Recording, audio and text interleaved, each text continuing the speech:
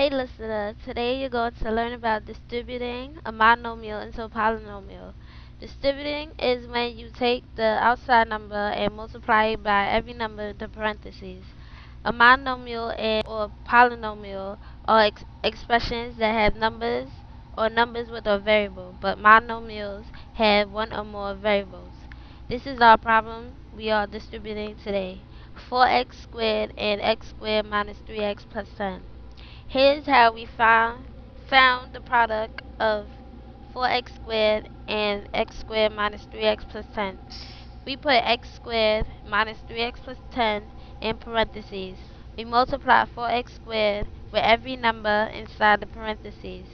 4x squared multiplied by x squared gives us 4x to the fourth power. 4x squared multiplied by negative 3x gives us negative 12x to the third. Then 4x squared multiplied by 10 gives us 40x squared. Finally, the expression is solved with 4x to the fourth minus 12x to the third plus 40x squared. The reason why we have 4x to the fourth minus 12x to the third plus 40x squared is because we did a mathematical sentence called the distributive property. The distributive property is when you multiply a number with other numbers inside of a parentheses. How we got 4x squared was that we had to multiply 4x squared and x squared. X squared is like having two x's. If we multiply x squared with x squared, we get x to the fourth.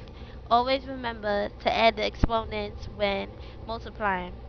This is how we had 4x to the fourth.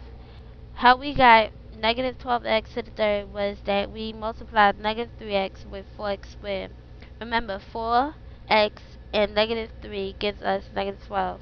When you multiply a positive number with a negative number, you get a negative number. How we got 40x squared was that we multiplied 4x squared with 10. 4 times 10 gives us 40. We put 40 next to 4x squared. That that is how we got 40x squared.